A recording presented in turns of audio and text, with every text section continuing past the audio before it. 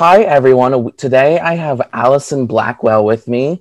She has had quite a diverse career in theater, doing shows such on Broadway, Porgy and Bess, The Lion King, A Night with Janis Joplin, Pretty Woman, and upcoming she'll be doing in the 1776 revival. Regionally, she has also done The Sound of Music, Showboat, Caroline or Change, Ragtime, Hairspray, Jesus Christ Superstar, and Les Miserables. Hi, Allison. How are you doing? I'm good. How are you? I'm doing great, just surviving with this pandemic. Yes, aren't we all? Aren't we all? Crazy. It's crazy. So now, first things first, I want to ask you, you're classically trained, right? Yes, I'm classically trained primarily. I grew up, both of my parents, my mother was a conductor of orchestras and symphonies, and my dad was a concert pianist. So I grew up listening to Leontyne Price, Maria Callas, all of that, before getting into Whitney, Aretha, yes, and all those people. So yeah, my base is choir. My base is classical singing. Yeah. So for your career, have you ever felt like you've been like trying to be boxed into a corner playing the sassy Black woman with like a belting voice? Have you ever felt that with your career? That's so funny because during this time, I've been asked this question a lot. I honestly, I really have, as far as what roles are available to me and how it felt. I luckily am one of the minority that hasn't felt boxed in because I didn't allow it to box me in. So I know other of my people have felt that way, but for me, I have not. Initially, when I moved to New York City, I was singing both classical in auditions, operettas, Mikado, Noel Coward all the time, in addition to then doing a pop rock song. So initially, I was always doing it. I was getting hired because I could do both. So I never was kind of put into that pigeonhole held of being just a sassy Black girl initially, you know? Yeah. Okay. Yeah. And so that's actually really good because I always find that I'm always like, whenever I talk to some of my friends and I'm always like, they're like, well, I have this whole classical range. And I'm like, wait, since when? They're like, oh, I've always had it, but I'm just forced to do this. Yeah, like, it's true. Paul, it's true. It's true that we are expected to be a certain way. That is true. They expect us to be like brassy and sassy and no. And so that's why I think it's important, at least for me, to show both sides. Exactly. So I can be sassy, but then I can be demure. I can be soft. I can be vulnerable. So that's been really something important in my career to show. I've been able to show all of that throughout my career. I've been lucky, but yes, we are pigeonholed mostly, and they do expect that. And I still get surprised looks in the face when I do sing in my legit voice. Even though on my resume, you can see that I've done everything, there is still a shock in the room when I do sing legit or operatic because they don't still expect us to sound that way. Yep. And I love legits. I love legit opera singing. It's one of my favorite things to hear. So everyone, my introduction to Allison was in Dallas Center Theater productions of Les Miserables, where she played Fantine. Yes. But fun fact, she was also in a production prior to this where she was just in the ensemble and she understudied Madame Thénardier. Yes. So she's done both spectrums. She's done more probably closely to the original staging. But with Dallas Theater Center, they did almost a modernized version where it was very contemporary. I mean, I'm pretty sure Javert was wearing like a leather cop uniform. Sure was. Yes, he was. Yeah. And there was laptops and like guns and there were like modern day weapons and stuff. So, and I mean, I love that production, especially because I was looking at new characters. Like I used to be like, okay, cool, Cosette's there, I don't care. And Dorcas, who was in it, I was like, oh my God, this is like a completely new way to do the It was such a special production. And I think what we were just talking about being pigeonholed, I never thought as a thicker Black woman that I would get to play Fantine because they don't see necessarily Black women as sick or vulnerable necessarily. And so when I went in and I got called in for Fantine, I was like, is that, okay. Because usually I'm Madame T.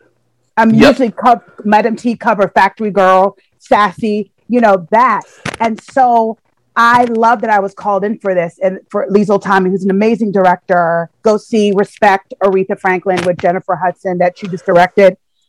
She directed that? Yes, she did. I didn't know that was that. Oh my God. That new movie. It's Liesl Tommy. So no, I didn't know she directed the Les Mis production. I knew that she was directing the Aretha movie. I didn't know she directed the Les Mis production. Yes, that's what she directed. That's amazing. The Dallas. So just to be called in and for her to see all these characters in a different way was just so revolutionary for us as the cast.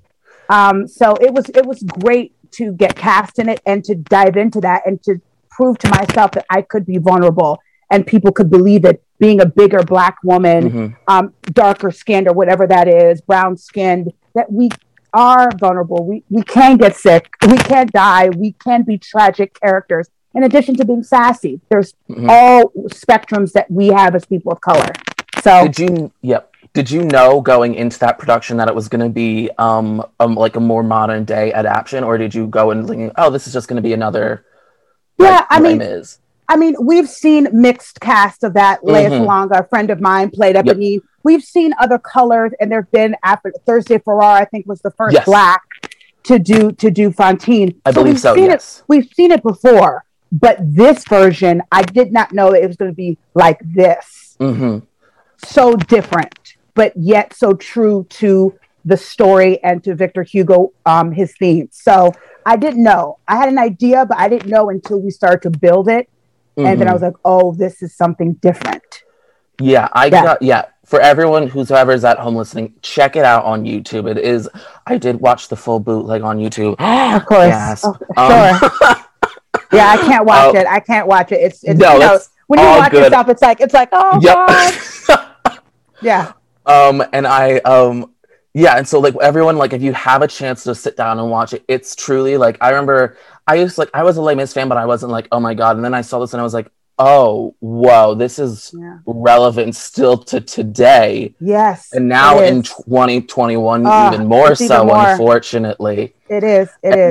But it's an amazing production. So everyone, if you have a chance, just watch it, watch clips of it online. Yeah. It has Allison, Dorcas Leung, Justin Keys, Nahal Joshi played John. I was blanking on names. It's just a superb cast, and we got along so well, and we were all together supporting this new telling of this old story, and so it's a family. We're still keep in touch, and we're still very close because it was so special and it was so different. I mean, some people loved it, and some people were like, oh, how dare they destroy the show? And so you always get that back and forth, but the majority of we got so much love from Dallas community and people coming in from out of town to see it. I've never seen, like, the tickets were going for $300. I mean, this was unbelievable. Yes, to see this because it was so different from the Broadway, from the tour that they usually do. They want to see what we were doing. So it was exciting to do something different with a gem, a musical theater gem like this. So it was great. That's one of the productions. If I had a time machine, I would go back in time and see it. Yeah. That's one of the productions. If I had a time machine, I would go back in time and see it. I was trying to get through COVID to try to do a reunion. I was trying to get a reunion during COVID, to get us to come back and the original cast to do that for Dallas Theater Center for money. But like, it's just everyone's everywhere. Dorcas doing Hamilton. Everyone was doing something else. Dorcas is in Hamilton. She was in Hamilton. Like Nahal was doing it. We were all doing stuff. So, but it was a special show. Elizabeth Judd, Eponine. Yep, I can't forget Elizabeth. As well. She was wonderful. So it was a special show. Yeah. What was my? Oh yeah. So and then so you obviously did also the more probably original and classical closely or actual one. Yeah. What was the differences? Because you were in two very different. Because I think it was North Shore Music Theater. Yeah, North Shore. You did the original, where it was probably more close to the original. What was like just being in a very more faithful to the original stage production, and then this completely reimagined one? What was that like going? The difference. So I think it's two different experiences. One being a principal, one being ensemble. Yep. And the first time doing it, it's just such a classic. So I just feel like at that age and where I was just coming out of school. So I was just so excited to do this classic. So now looking back at it and doing it again, being older and more mature, the themes of the show meant a lot more to me personally, doing it at Dallas, I understood more the sacrifice of a woman for their child, you know, sacrificing for a cause. Because when you're young, you're just like, okay, why would they die? I mean, like, why do you need to do this? You don't need to do this. But now being older, when I did it as in Dallas, I understood why people die for causes. And it's not, my body will go away, but what we did will be remembered. Exactly. So I think that is the difference for me. It's just the themes and the idea of the show hit differently as a more mature woman and a human and an artist. So I think that's the main thing. But the staging is just what it is. That flag. The flag is legendary. It doesn't matter where it is. There's a certain thing. The turntable to me is legendary. The barricade's legendary. I did miss some of that stuff in our Dallas production. I just love the turntable, honestly. Yes, who doesn't? The flag is what it is, that flag. And when he gets shot and goes back, like there's just certain things in the original that I just think are staples, I should say. But so the direction of some of the original stuff I love. But I love what Liesl did in making it more current day. Exactly. Yes. So I think a meld of both would be amazing. Yes. You know, if they bring it back, you know, a meld to make it just more current, because, you know, setting in France, fine, but this could be anywhere. Exactly. It is happening everywhere. It is happening everywhere. Look at what happened in Cuba. Look what's happening in all these countries. They're overthrowing governments. They're assassinating. Like, this is what's happening in everywhere. So making it more universal is really important. Because when you did it, Dallas, also, isn't Dallas, like, I might be confusing this with something else, isn't it almost just like a warehouse kind of building? And they like build the stage however they want it to be? Yeah, it's not really a warehouse, but you are correct. They can change it to be in a round. They can change it to have seats just proscenium or on each side. So they can it's really, I think they're one of the rare theaters that can reconstruct to make it be anything. And a warehouse. They can make it like the back be open. So they can really change it to any way they want to, which is really great for shows. Yes. Because for Les Mis, it was a thrust, I believe. Because I believe I saw people on each side of the audience. Yeah, it was a thrust. It was definitely more of a thrust there, because I just remember the second act, the battle scene.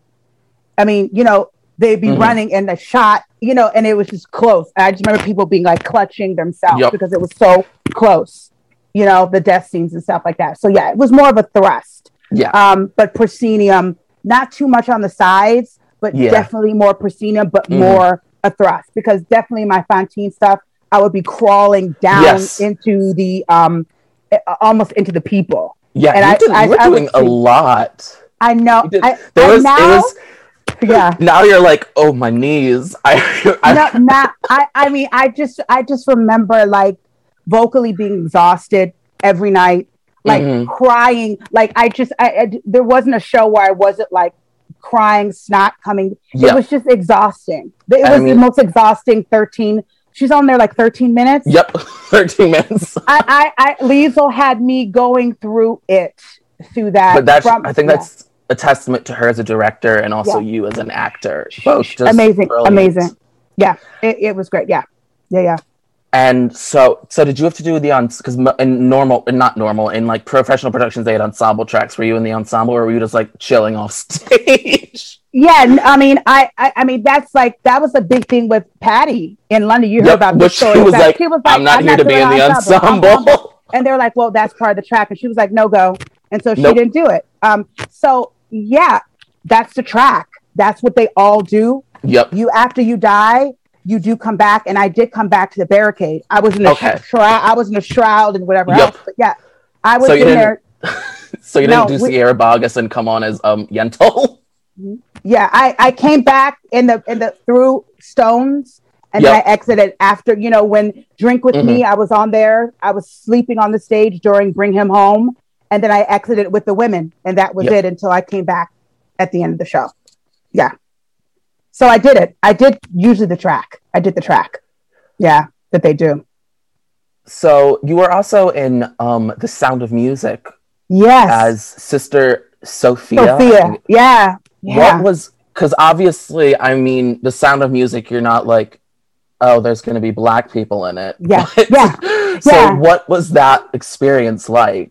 Or just, I mean, just not experience, just like, what was that? Yeah. How did that feel? This was interesting because I had just booked Eight Misbehaving and then Sound of Music.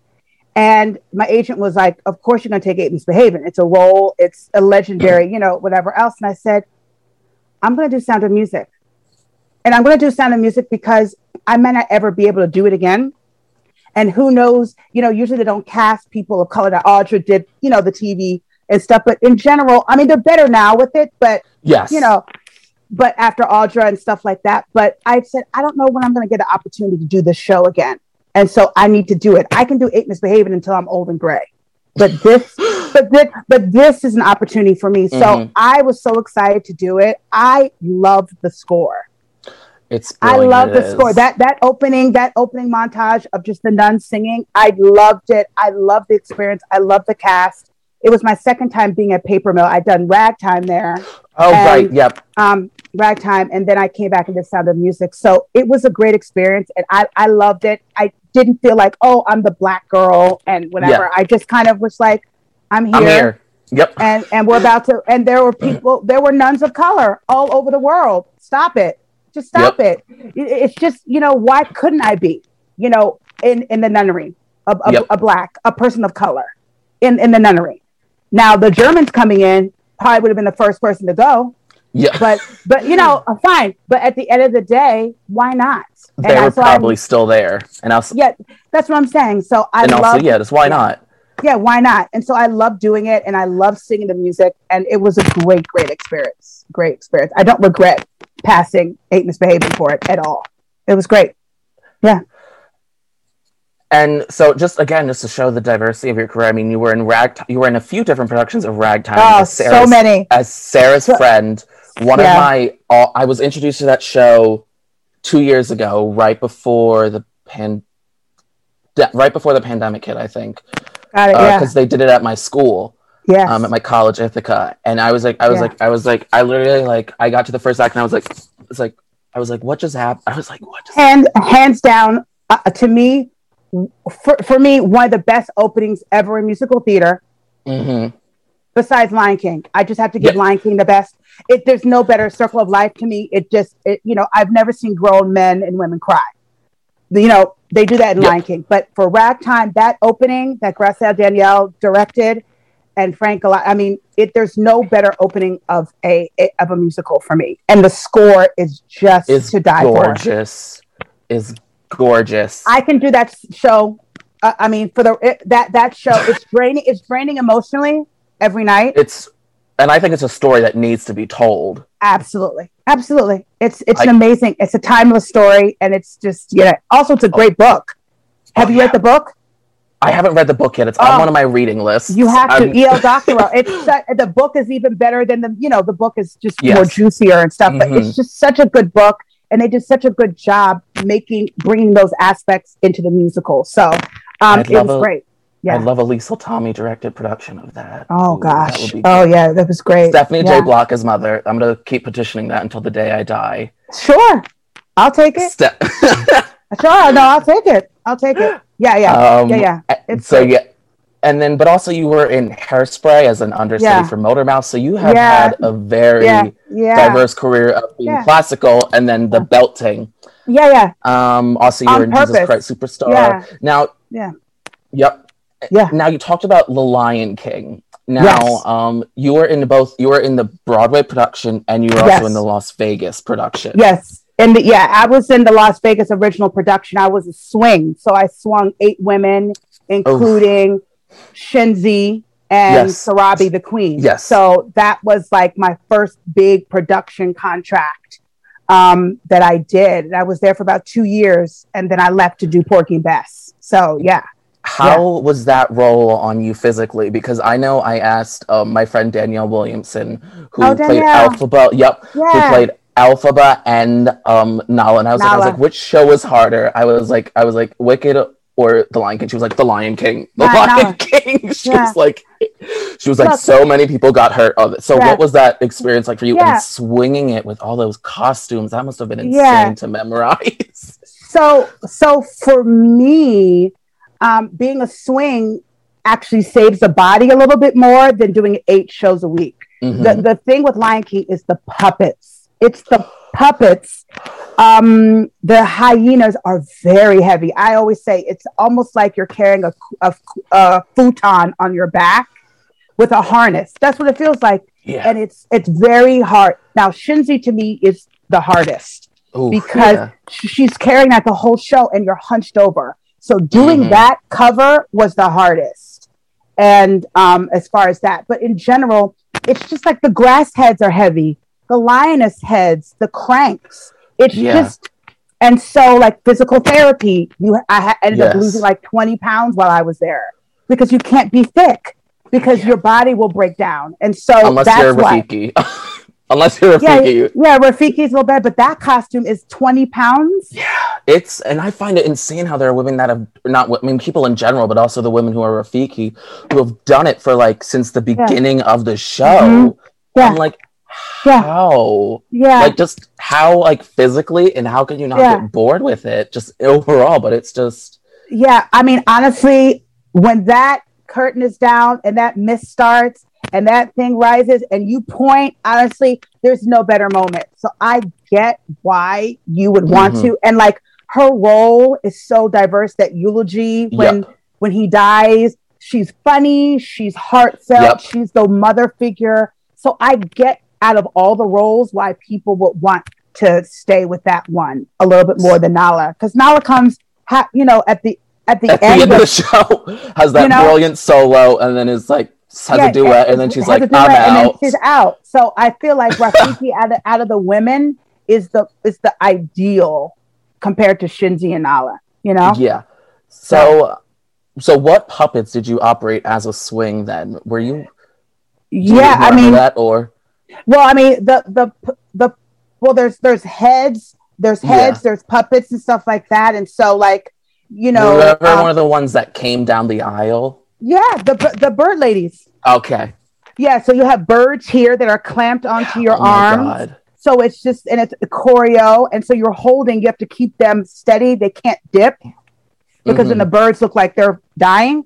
So like there's all of that work. It's like keeping your arms have to be strong. The grass heads are heavy. It's literally like a crank with a grass head. I did that. Lioness, you have to crank a head on top of your head. And then when you're the Shinzi, and then the lioness hunt, you got to take them on and off, and you like for the hyena is the queen futon on your back with the harness. That's the worst. I can definitely honestly tell you that hurts the most. Props to you for doing that show. I always give props to everyone in Lion King. but it's worth it because it's so artistically fulfilling. Yes. And also your body gets used to it. That's one of the rare shows on Broadway where I didn't lose my voice, and I was top soprano. So I was the top when I went in to fill in. So, and I never lost my voice doing an ensemble, but other shows it just was harder. I don't know why. Maybe just the music fits in my voice, just how it is. But it's also a hard score because we're learning different languages, the South African dialects. You have to learn how to click. You have to learn Zulu. Goza, these different languages, and so it's really an intricate show, but artistically the most fulfilling. Brilliant. Yeah. I saw it when I was a kid in Philadelphia when it came to tour, and I was like, I was just like, this is. It never gets old. That Circle of Life never gets old. Some of those numbers never get old. Shadowlands never gets old. Nope, never gets. So that's the show where I was like, I would go back into that show after COVID. Like that's the only show where I would go back as ensemble and be like, okay, because it's worth it. It's worth it to me. Yes. Even with the cranks and the hyena stuff, it's just artistically fulfilling to do it. Yeah. And then so you talked about Porgy and Bess after this. You were there with the original ART production, not the original, but the Diane Paulus's original production. Yeah. What was? Were you there for like the entire process for that? Where they were workshopping it and stuff? Yeah. I did the first workshop in the summer before ART. We did that, and then I went back to Lion King, and then I left Lion King to do the ART, then Broadway, and that was that. So I was there from the beginning, from the group that started building what was going to be the show, and then continuing with ART. So yeah, I was there for the whole process, which was amazing to watch it. Yeah. So what was it like, just like switching from, like the very family friendly show of The Lion King and then going to Porgy and Bess where they're snorting cocaine off the floor? Yeah. I mean, other things that happen. Yeah. I mean, to be clear, this was a dream show. I remember seeing the equity breakdown and calling my agent and saying, "You've got to get me seen for this. This is going to be my show." And he was like, "Okay, Allison, we'll see." And so I always knew I wanted to be in that show. And that was my goal for like 4 months in Vegas, was coaching. My Man's Gone Now, summertime, getting all this stuff ready for the audition. And so when I got the audition and I booked it, it was really because Audra, because originally I heard rumors it was Audra and Brian Stokes Mitchell, which for me, being a ragtimer, I was like, oh my God, if these two do it. And then it was like, oh, with Audra and Norm. And I know Norm. Norm is just as great as Brian. Yeah. And I knew him from doing Dreamgirls with him at Pittsburgh Civic Light Opera out of school. I didn't know you did Dreamgirls. We'll have to talk about that. I did that with Norm, Billy Porter, Frenchie Davis, brilliant. All of them brilliant and amazing. So I knew him. And so it was to be in the room and work with him and build this, and also to watch Audra work. She was why I started to sing, one of the people. And so to get to see her process, her talking about the script, what we wanted to keep, what we wanted to adjust, and getting the rights from the Gershwin estate to change things. Because the original was 4.5 hours. And now we're condensing it to something that's doable for a Broadway audience who after 2 hours and change is starting to lose interest. Yes.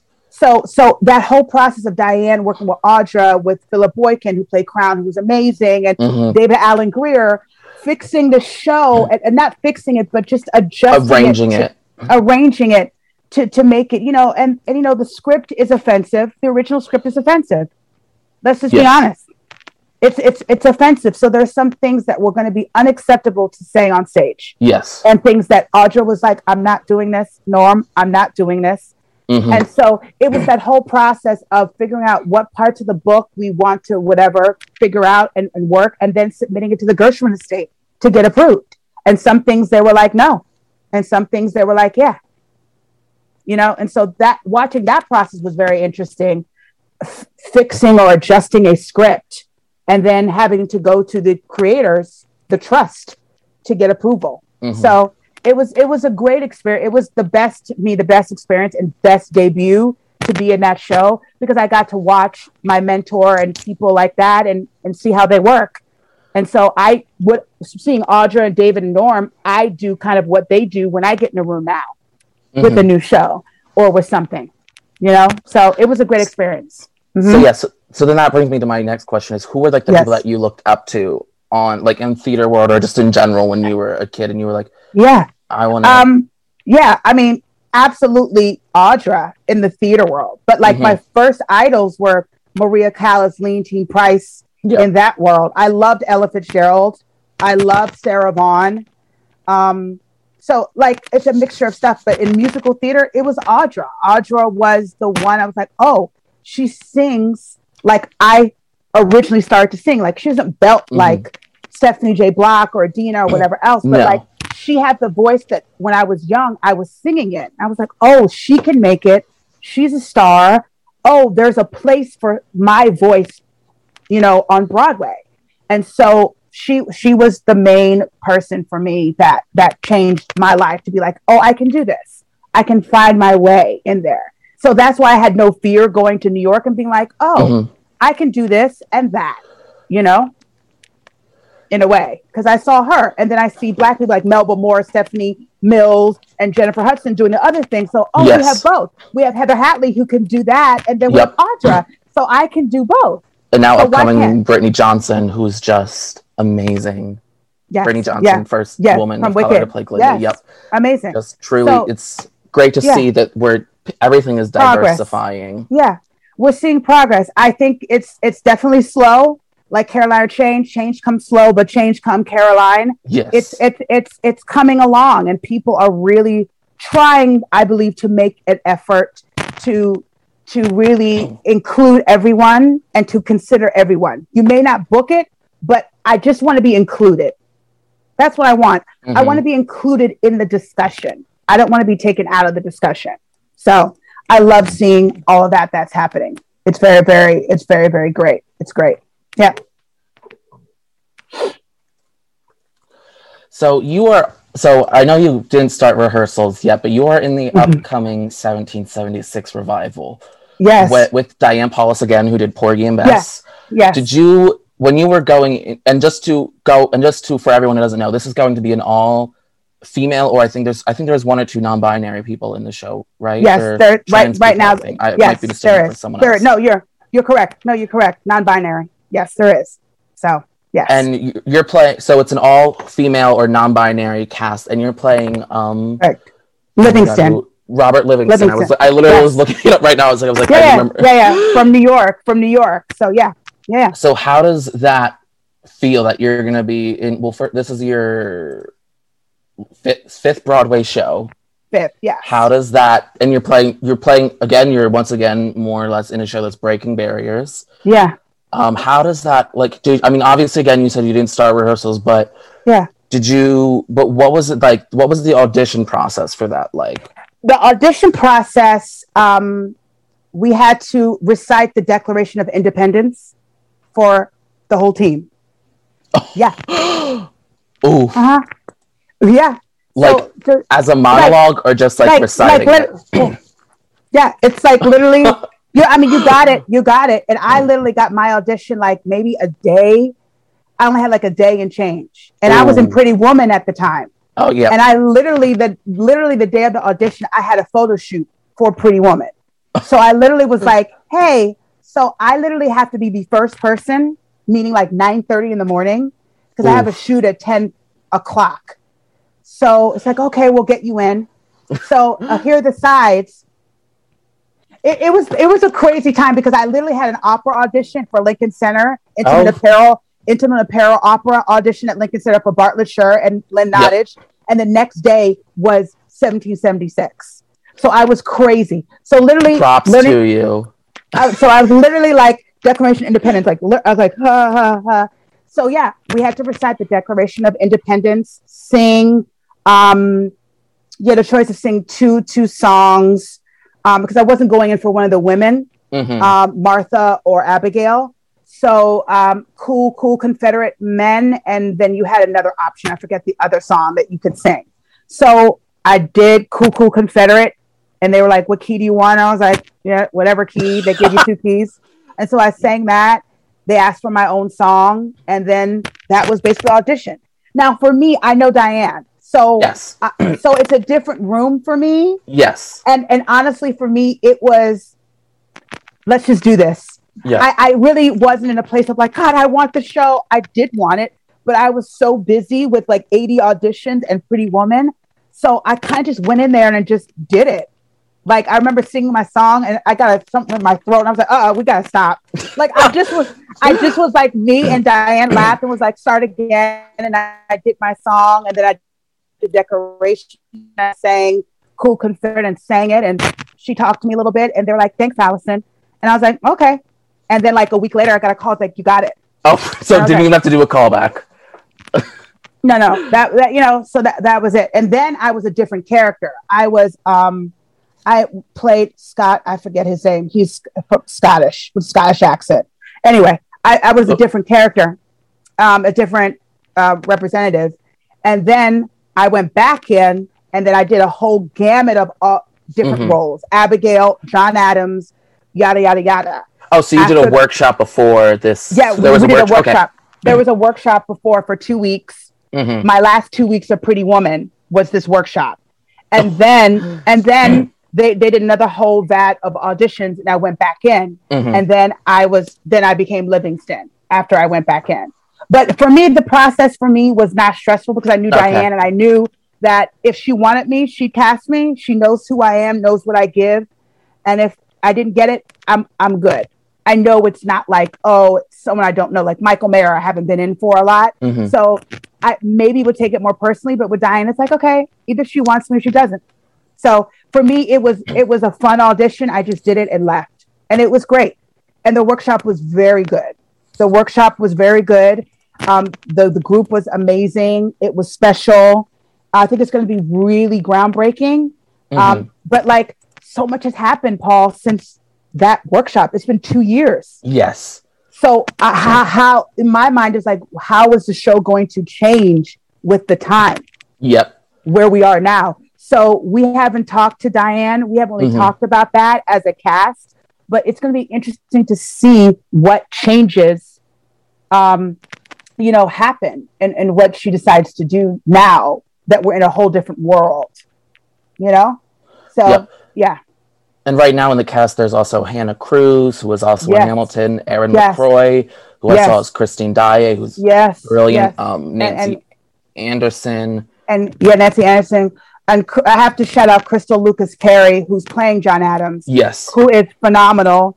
And so it will be her Broadway debut, but she's been, she's been in tons of plays at the Public. And she's a very close friend, and she's phenomenal in this role. And I think she's going to be really revolutionary in it. So, And Jefferson, she's amazing too. Elizabeth A. Davis. Yes.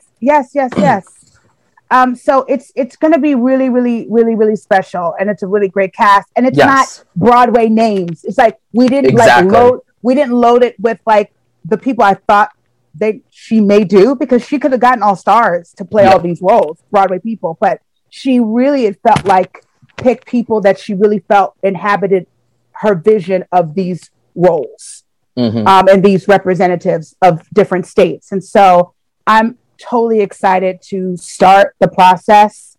And it's looking like next year, we're going to start at ART, and then going to One Can Hope, and then Roundabout. And then you're going to LA. And then there's going to be a tour. There's a tour after that. Yes. And so I'm excited about it. And the wonderful thing about this show, 1776, it's a play. It's really a play with music. And that's what interested me more, is that I've done a lot of shows, music, but a majority of the show is text. Yes. And like that interested me. 30, there's like, I think it's like in the beginning, there's like a 30-minute space between songs. And in the original Broadway production, the orchestra, the musicians would leave the pit and then come back. I feel like it's like the longest break in any musical with no music. It is. Yeah.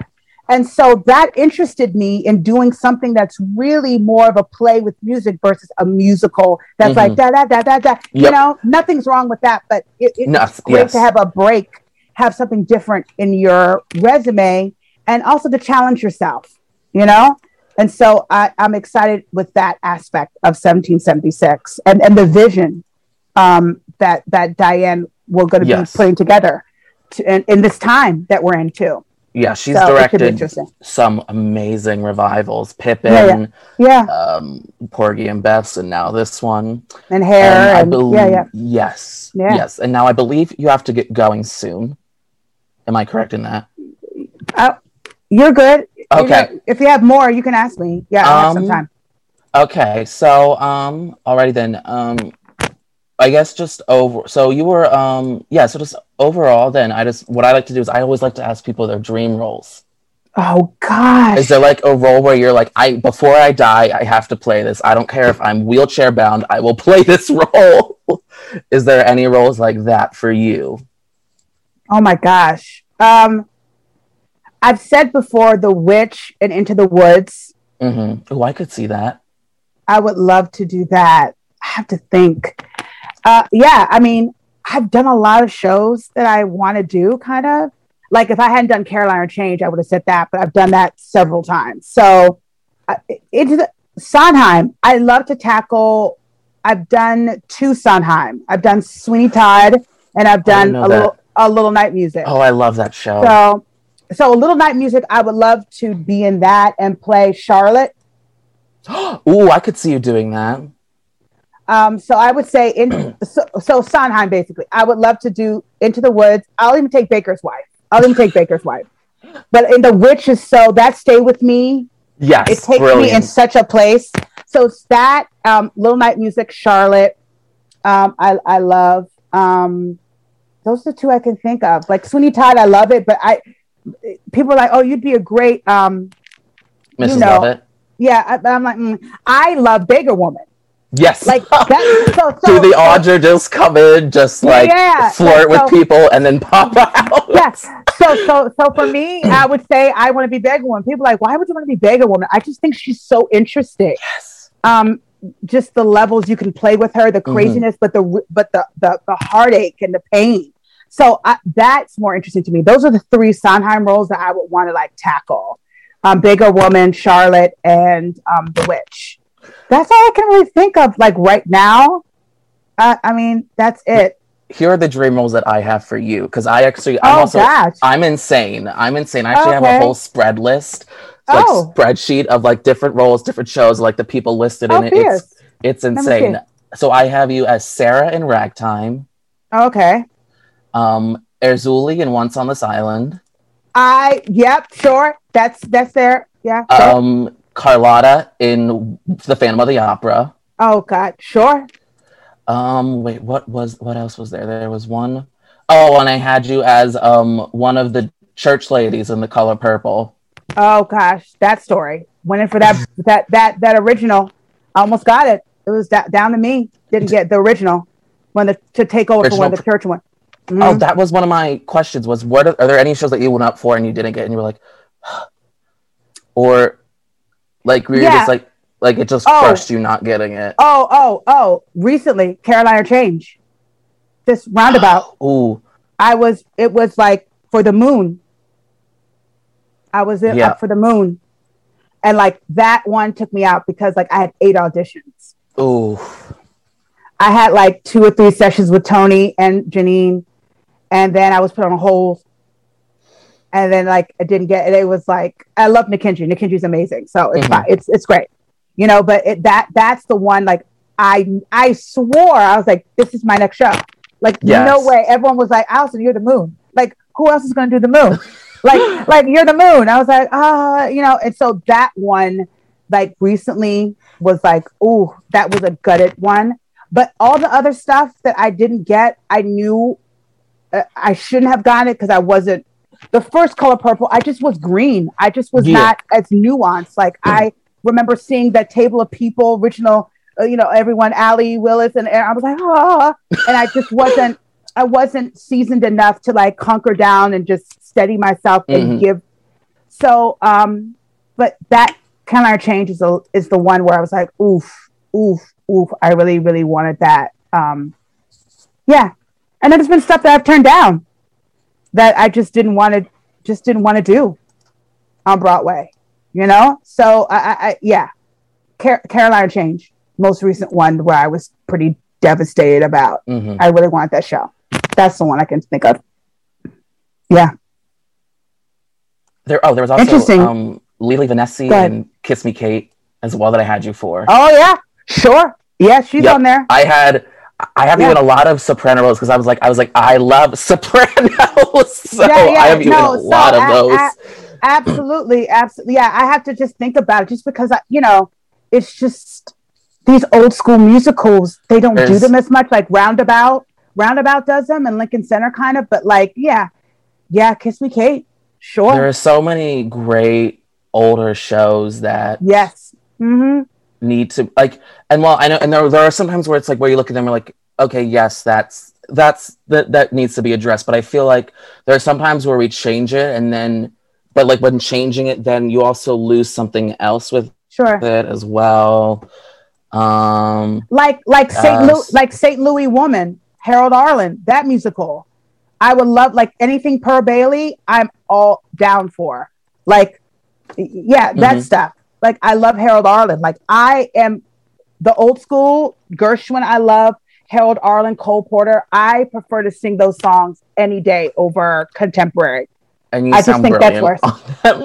That's what I love to sing most. I just connect with that music the most. the old school standards. That's just me, you know? No, you sound brilliant, all of them. So why not? Yeah. That's Kiss Me Kate. Yeah. Yeah. And then, also there was Lily Garland in On the 20th Century. I knew you were going to say that. I knew you were going to say never. That is the word I say, never. Yeah. Sure. That's such a great role for like, just women. I mean, just so many great roles for women. I mean, specifically, and don't take offense, like specifically older women. As well.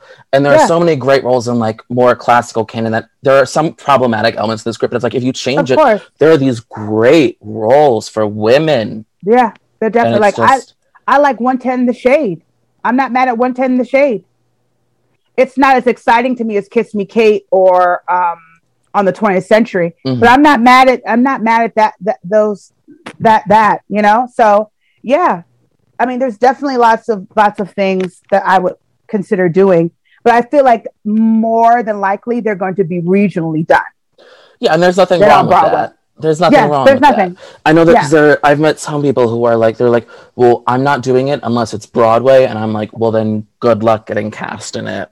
Yeah, I mean, but I think like I've been on Broadway, several times. So for me, I am okay to go regionally and do a role I really want to do. You know, but I get it. Like, if you don't have a lot of Broadway shows and you want that experience, I want to be on Broadway. I don't want to do regional. I want to get a Broadway credit and then I'll go regionally. But then I get it. Yeah, but then there are also just for me times where I'm like, Broadway's stupid with who they cast, and I'm like, there are people that are clear there. I'm like, why would you not cast this person in this role? And then they're like, we're gonna close this show instead, and I'm like, but there's this person right here. Oh yeah, I mean the business aspect of it all is just so. It is show business, but it's show business, but yeah. And you know, I just think once you get that Broadway credit, for a lot of people, it just means something. Yes. Even if the experience is a sham and horrible, it's always Broadway. Your name is attached to Broadway, and that means something to regional theaters and other people. Yes. So I think that's why people want it. But what you get with that is a sham sometimes, with the treatment and everything else like that. And so, you know, but I get why. You know, it's pushed Broadway, but regional theater is just as good and sometimes better than some regional theater. Absolutely. One of the best productions I ever saw was at Walnut Street Theater. It was Sister Act with Danielle. I remember Danielle. I remember at the end when she was during Raise Your Voice and Raise Your Voice all the way until the Act 1 finale. Like, my heart was like in my chest. I was like hyperventilating because it was brilliant. And then also Les Mis at Dallas Theater Center. Truly just also of a lot of stuff that they do at Ravinia Festival, where like Patti LuPone is Ravinia knocking out all these roles. Yeah. I mean, there's so much good theater going on outside of New York, and I think this pandemic has really shone a light kind of on that it's time to kind of go outside, and it's okay. It's okay to go to another theater and not be on Broadway. It's okay. It's actually okay. You know? So many great shows that aren't really done in in Broadway anymore. They're done constantly, regionally. Constantly. And so, Jeff. Oh, add Spamalot. Lady of the Lake. That's top 3. That would be top 3 for me. Because that's also great. Just like there's the operatic parts, and there's also belting. Yeah. Lady of the Lake would be on there. I can see you in that. Yeah. So that's one, and I went in for it. When I young Mike Nichols before he Broadway passed, or touring for Broadway and tour. I went in and auditioned at the theater where Spamalot was on that stage and auditioned for the team. Ooh. I didn't get it, but I remember seeing Rachel York there. She's brilliant. I love and like a whole bunch of people, and I was so young. You know, I was a baby. I was like, you know, but those experiences just. You know, you get those experiences and you learn so much. And then your next one, you're stronger, you're better. You know how it goes. And so, Lady of the Lake would definitely be on my list. Wait, Rachel York auditioned for that and she didn't get it? I don't think so. I think the tour, or maybe the Vegas, they're doing the Vegas one. I think not. I don't know what her name is. I don't want to say Erica Alexander because she's another actress, but another woman got it, a Black woman. She was really Meryl great. Dandridge? Nope, not Meryl. Oh. Another girl. She does a lot more TV now. But she's yeah. But someone else got it. Maybe Rachel did something else. Maybe she got the tour. But no, I did not. She was there auditioning with me. She went and right before me. And she was also Lily Vanessa in Kiss Me Kate. Yeah. And she was my mother in Ragtime. She was my mother at Ragtime at Paper Mill. So I was like, "Hi, Rachel." She's like, "Hey, Allison." I was like, remember, like, I'm literally 20. I'm literally 24, 25. Like, at this time, it was a long time ago. It was when it was still on Broadway, And so I was a baby. I was so young, and I was like, "Hi, Rachel." She was like, "Hi," and she's with a silk shirt, looking snatched and amazing as she is, and like I'm like just, So yeah. Rachel York did eventually play it. I just looked it up. Rachel York did eventually play it. She was in the Algonquin Playhouse. I totally pronounced that wrong. Algonquin. Okay, that cool. one, yes. Yeah, but she didn't do Broadway. She didn't do Broadway, and she didn't do the tours and stuff. Yeah. Oh, it was Rosina M. Hill? Nope, I know Rosina. She was a standby on Broadway. No. It was someone else. The Las Vegas. Look up the Las Vegas cast of Spamalot. That was the woman that got one of the slots. Erica Ashe. That's her. That's it. And she was Anala. She was also Anala in Lion King, I think. Yes, Erica Ashe. Exactly. Who got it? Mm-hmm. Yeah. If I had the money, I would produce all these shows and have you in it. Of course. Like, you know what? You reminded me. I need to make my list. I need to make my list of stuff. Like, when you see this, I want to do this. For me, it's, what is it? The show that I really want to do is Sunset Boulevard. Who would you cast as I'll share it with you when I stop recording because I don't want to jinx it. But I have this entire production plan, which I'll share with you when we stop recording. I think it's, but I don't want to jinx it, and I don't want to. She was Alice Ripley. She was an original Dream Girl. It can't be the one I'm thinking. It just can't. Honestly, if it's the one I'm thinking, it can't. It's not. It was. She was not Effie. It was. Oh, okay. It wasn't Effie. It wasn't the Effie one. It was. Oh, okay. All right. It was the Dina. Yeah.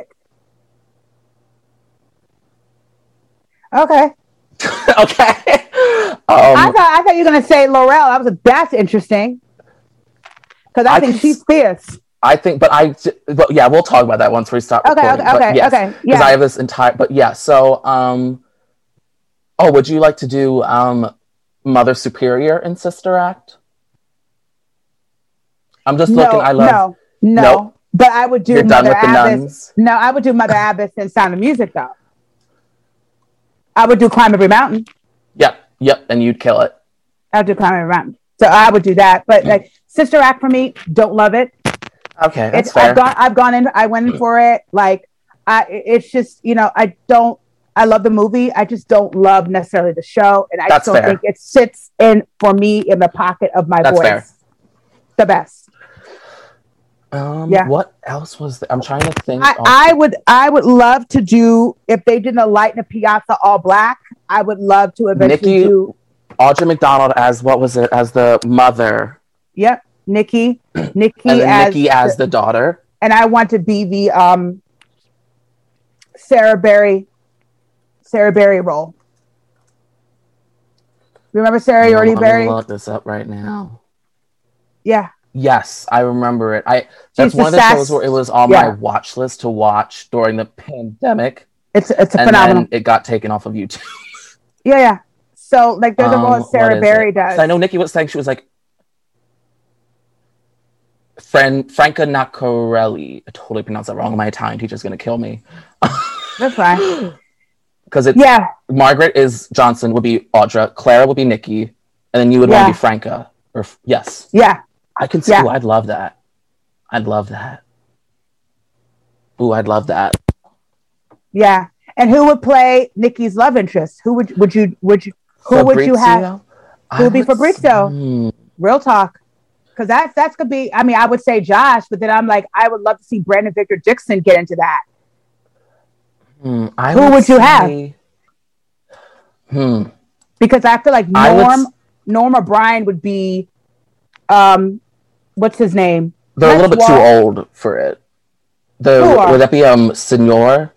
Or just, no, I'm talking the one that's opposite Vicky's role. Who's the father of Fabrizio? Giuseppe. Yeah, I'm talking that Norm O'Brien. That'd be great. That'd be Norm O'Brien. That's what I'm saying. Norm O'Brien would be for that. But Fabrizio, who would you choose?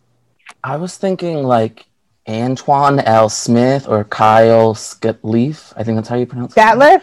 Or that one. Or I'm very behind with finding black actors and black male actors. I love Antoine. That are age appropriate. I just think Fabrizio needs to have swag. I mean, for me, it's just like I just feel like someone like a Brandon Victor Dixon has swag. You know what?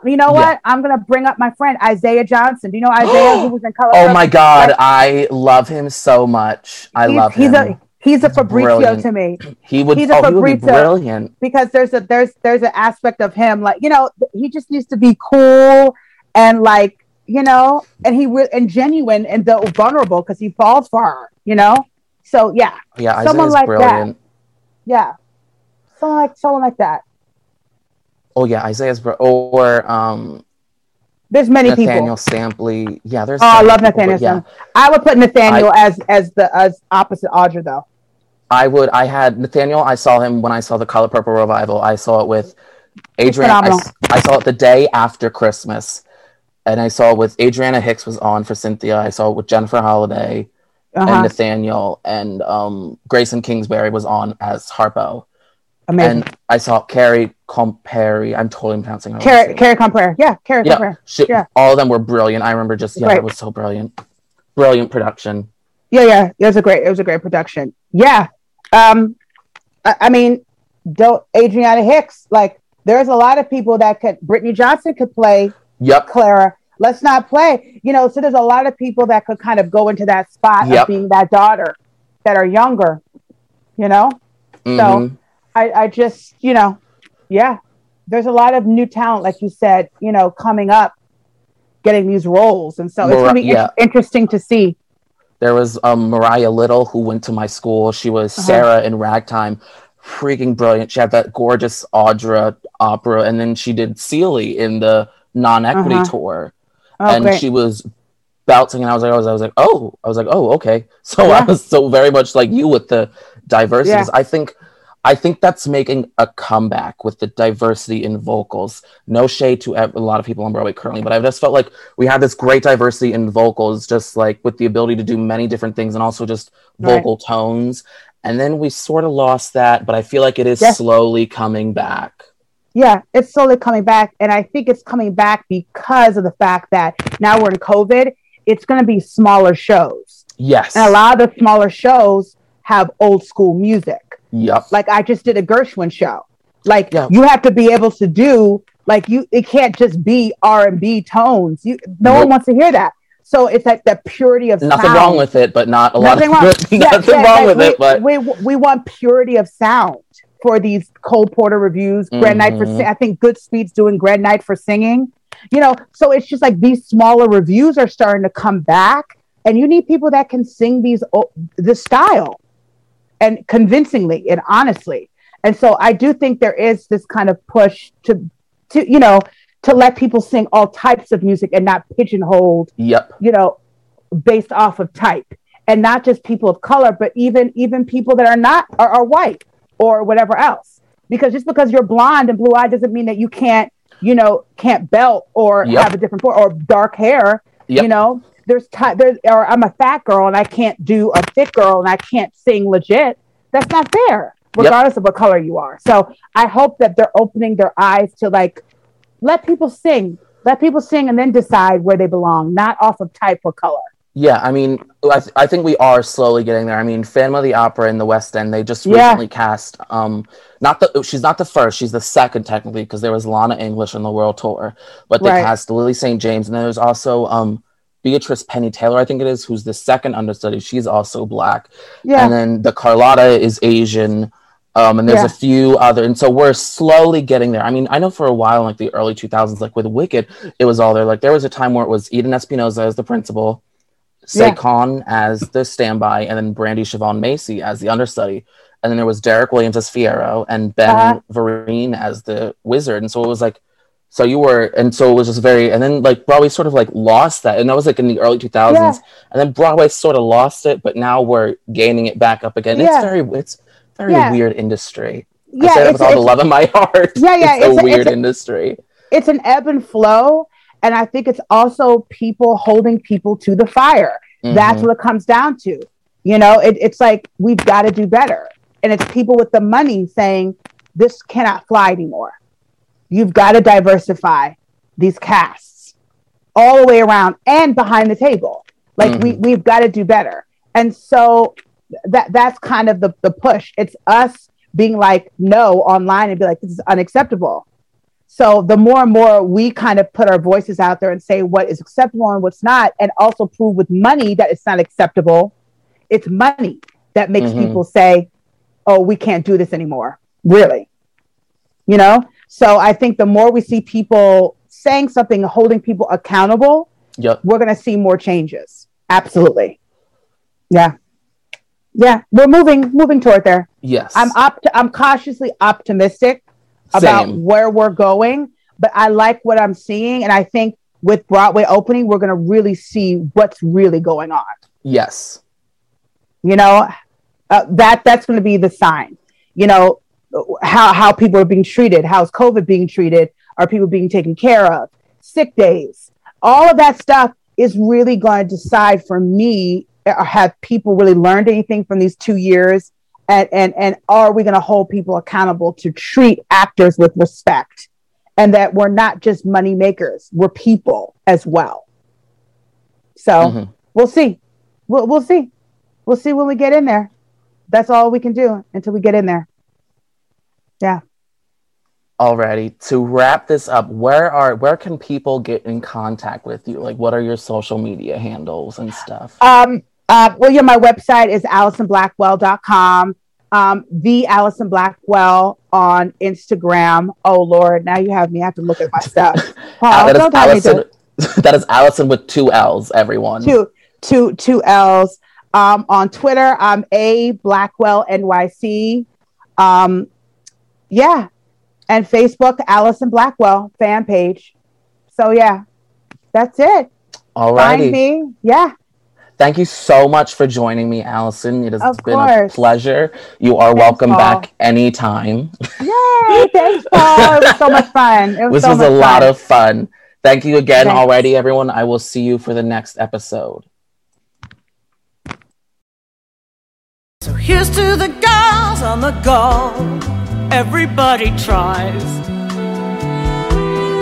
Look into their eyes and you'll see what they know. Everybody dies. A toast to that invincible bunch, the dinosaurs surviving the crunch. Let's hear it for the ladies who lunch.